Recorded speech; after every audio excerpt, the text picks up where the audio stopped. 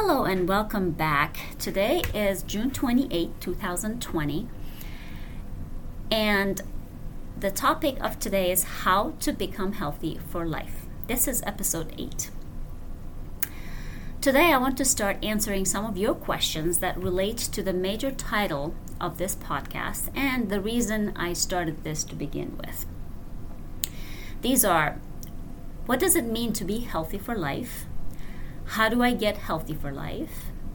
Am I too old to get healthy for life? And where do I start? When I start answering these questions, they will ultimately lead to more questions. So together, we will dig deeper into these topics. While you're listening, you may also come up with questions that I may not have thought about or heard from other people before.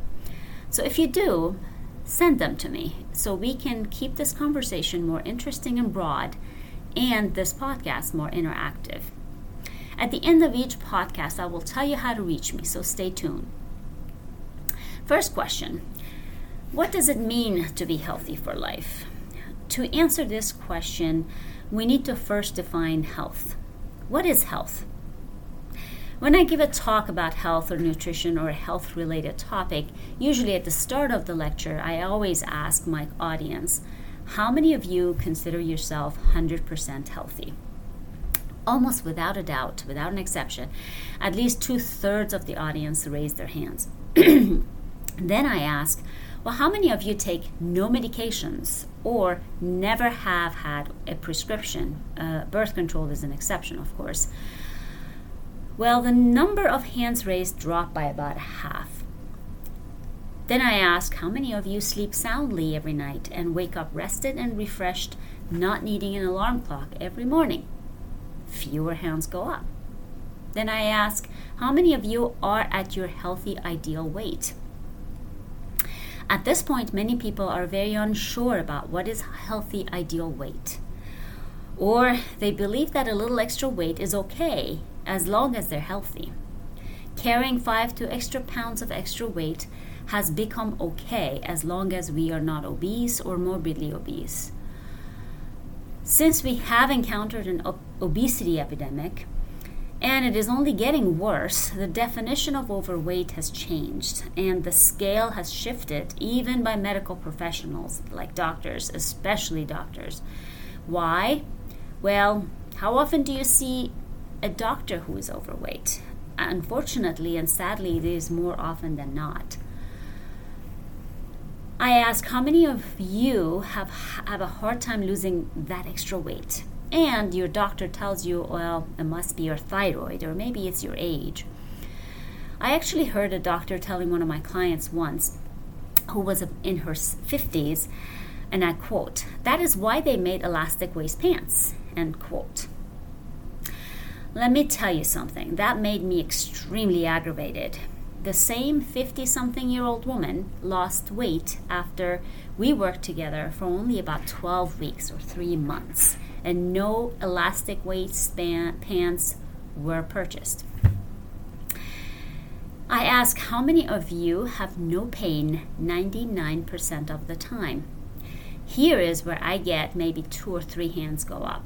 And here's an interesting question that they ask. Well, what do you mean by no pain? I say, I mean, you feel no pain anywhere in your body at all for 99% of the time. And that 1% of the time that you do feel pain is because you probably accidentally did something, like tripped over something, for example. This is where people with their hands up hesitate.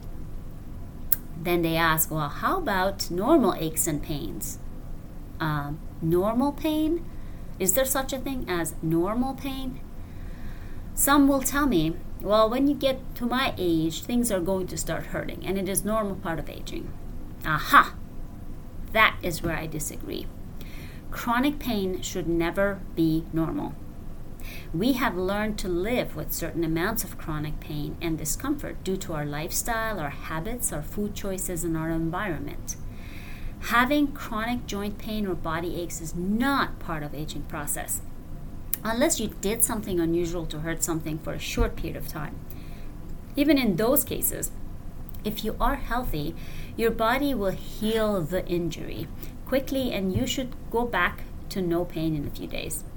Now, your repair and recovery mechanisms may slow down a little bit with age.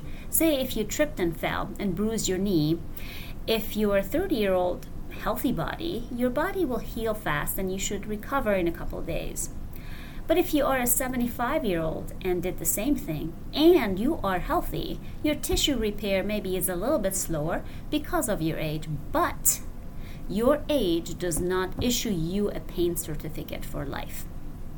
Your 75-year-old healthy body will heal and recover, but it will take a few extra days than your 30-year-old younger healthy body. The sad thing is that we have become tolerant of pain, and we are told that as we get older, taking medications is inevitable, and it is normal to be on 3 to 5 meds after a certain age. Let me tell you this, it is not. So I asked the same question again. How many of you think you are 100% healthy? This is where people start thinking about their health from a different lens. The true health lens, not what has become norm. This really concerns me, especially at a time when we are dealing with a pandemic. Yes, this pandemic is terrible, and it is a tragedy. It has and is taking many lives prematurely. We are told that it will affect older people or more vulnerable populations more. So what makes a population more vulnerable? Number one thing is other health issues and comorbidities. Older population or people from certain socioeconomic status that makes them more vulnerable. It is called social determinants of health. People who have little to no access to healthy food or a chance at a healthy lifestyle. Those who are stuck in a vicious cycle of poor health. Those who are barely keeping their head above water and trying to avoid drowning. Personally, I think the older population are more vulnerable because of poor health, not necessarily because of their age. It is because of the fact that they are told it is okay to be in less than ideal health or poor health, and a handful of meds and those comorbidities. What makes those people more at risk? Let me make this clear. There are more lives lost to heart disease, lung disease, hypertension, diabetes, cancer, and etc., all of which are very preventable with healthy food and lifestyle. But we are still promoting and selling fast foods, cigarettes, alcohol, and other incredibly toxic things that we know are the cause of many chronic diseases. The same chronic diseases that are making some people or some populations more vulnerable to a pandemic such as the one we're dealing with right now. Social determinants of health are real, and they are at the very same determinants that make any of those populations more at risk. And instead of promoting healthy habits, making healthy food accessible and affordable, making exercise a part of life, not a luxury for rich and younger people, we dig the hole deeper and deeper, and we practically push them into the hole and turn around and walk away. Does this sound harsh? It is because it is. It is harsh. I don't mind being the one who speaks the truth, even if it makes me less popular. I will not sugarcoat it. Our society is missing the big picture. Pandemics like this have happened before and will happen again. But we never learn our lesson. We wait until something terrible happens. Then we go into a panic mode and try to run away from the problem, leaving the more vulnerable behind. Rather than thinking ahead, looking at the source of the problem, being proactive rather than reactive, because we have been accepting the system and the culture of sick care, not health care. A system that is designed to make people more vulnerable and keep them vulnerable. Think about it. If we invested only a fraction of time and money on prevention, on promoting less expensive health rather than expensive drugs and pharmaceuticals, on keeping people from getting sick or becoming vulnerable to illness rather than waiting for them to become sick enough to do something about it, our population, our human species, our planet, and our environment would be much better off at a much lower cost. You can tell I feel very passionate about this, and it is the very reason I am not working in a lab being part of a marathon to a vaccine for this pandemic or any other pharmaceutical solution to a much bigger, more global problem. I want to be part of the solution, not a band-aid that merely covers the wound so we don't have to look at it or deal with it, with the real problem and the cause of the wound. Not looking at the problem will not make it go away forever. It is always going to be there, haunting us and waiting to go out of control every so often.